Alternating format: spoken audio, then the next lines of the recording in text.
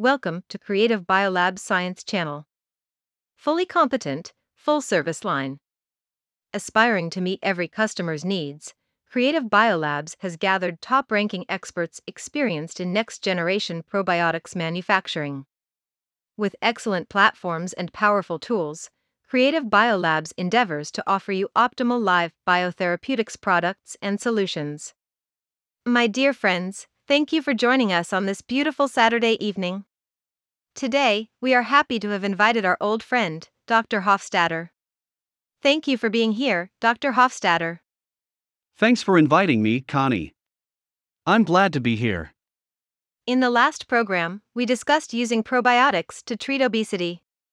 Obesity increases the patient's possibility of suffering from chronic kidney disease and developing end-stage renal disease, and probiotics can reduce the production of some uremic toxins. Obesity changes the intestinal environment by changing the composition of flora, which may be one of the reasons for renal injury. Regulating intestinal flora balance with probiotics may be a more appropriate choice for obese patients to improve renal function. And in today's episode, we are going to continue to talk about the many benefits of probiotics. Where would you like to start, Dr. Hofstadter? I'd like to start with their cholesterol-lowering benefits. We all know that cholesterol plays an important role in the human body with its variety of functions. The importance of cholesterol is reflected in that it's not only a component of the cell membrane, but also a precursor of many vitamins and hormones. But the elevated levels of low-density lipoprotein cholesterol and high-density lipoprotein cholesterol are the key factors of various cardiovascular diseases. Patients with elevated blood cholesterol levels are 3 times more likely to have a heart attack than those with normal blood lipids. Cholesterol is synthesized in the human body to maintain a minimum level. Diet will also affect serum cholesterol levels, and the degree of influence varies from person to person. Do probiotic products have the potential to reduce serum cholesterol levels? Of course. Probiotics are reported to reduce cholesterol levels through different mechanisms. For example, probiotics promote microbial absorption of cholesterol, uncoupling bile acids, and attaching cholesterol to the bacterial cell wall. Probiotics in the intestine can release the binding of these bile acids, so that total cholesterol in the blood can be reduced. Some animal studies have shown that the more bacteria in the intestine, the more bile acid clearance. Probiotic bacteria degrade bile acids and reduce the reabsorption of bile salts. Due to the reduction of reabsorption, the storage of cholesterol in the liver begins to decrease. That makes sense. Are there any experimental results to confirm this mechanism? I believe so. I will give you some examples. A study of animals showed that the excreta of conventional animals had higher cholesterol levels than that of sterile animals. This is due to the presence of microorganisms, affecting the level of serum cholesterol in the intestines of conventional animals. In a clinical study, it was observed that yogurt containing Lactobacillus acidophilus starter reduced blood cholesterol and low-fat levels by 4.4% and 5.4% respectively compared with the control group.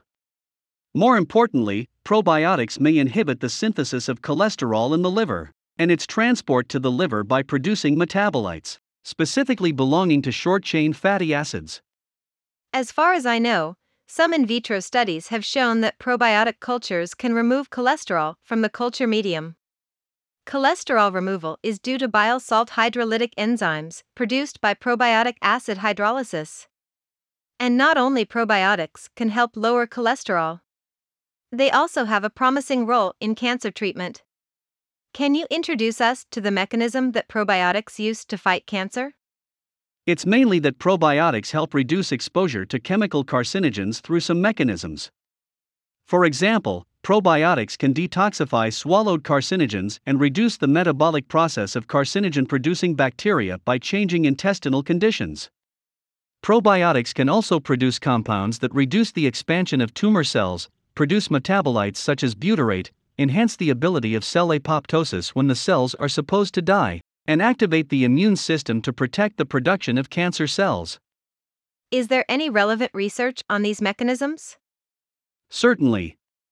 Several studies involving humans have shown that Probiotics may inhibit the occurrence of colon cancer by inactivating mutagenic compounds, producing anti-mutagenic compounds, reducing the assimilation of mutagens in the intestine, inhibiting the transformation of procarcinogens into carcinogens, reducing the proliferation of carcinogenic bacteria, and improving immune function.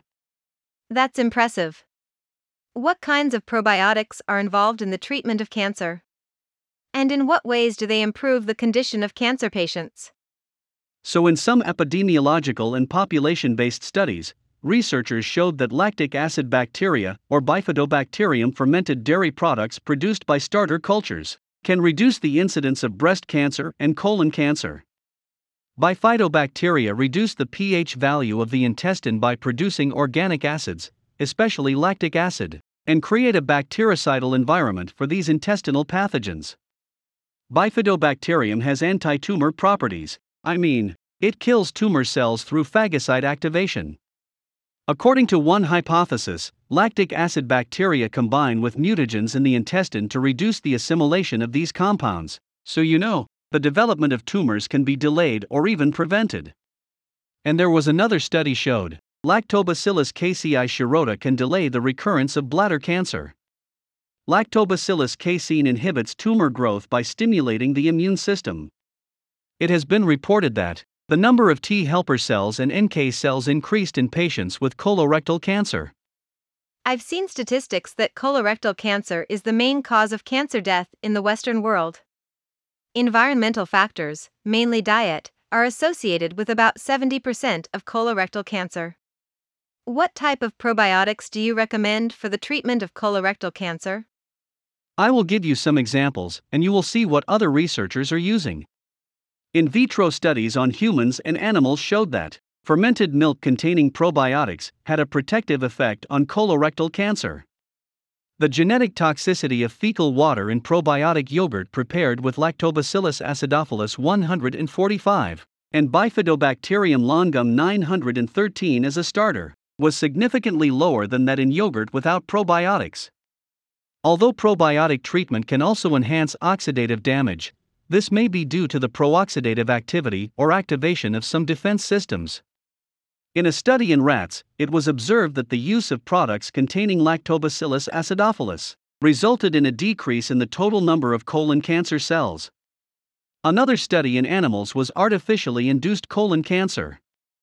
Lactobacillus GG treatment reduced the prevalence and many tumors.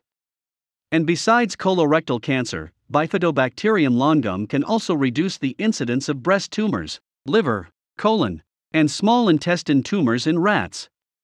The anti-cancer activities of extracts of Lactobacillus casei, Lactobacillus suis, and Lactobacillus acidophilus against mouse sarcoma have been reported.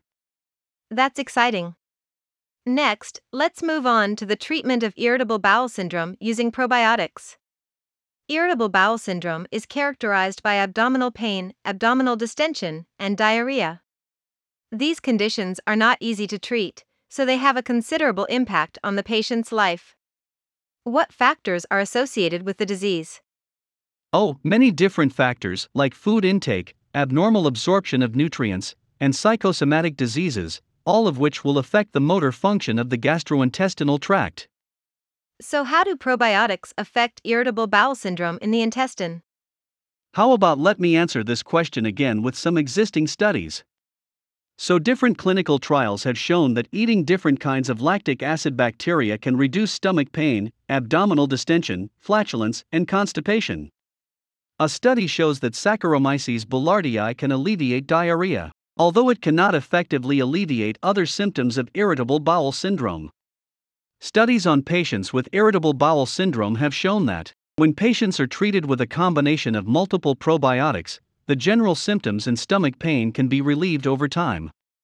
Various studies have shown Rhamnos GG has a poor effect on irritable bowel syndrome, while Lactobacillus plantarum has a significant positive effect on irritable bowel syndrome.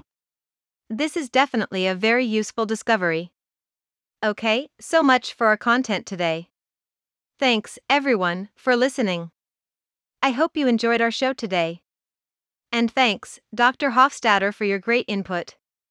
We will continue our discussion next week. See you then. Thanks everyone. I hope we will see you next time.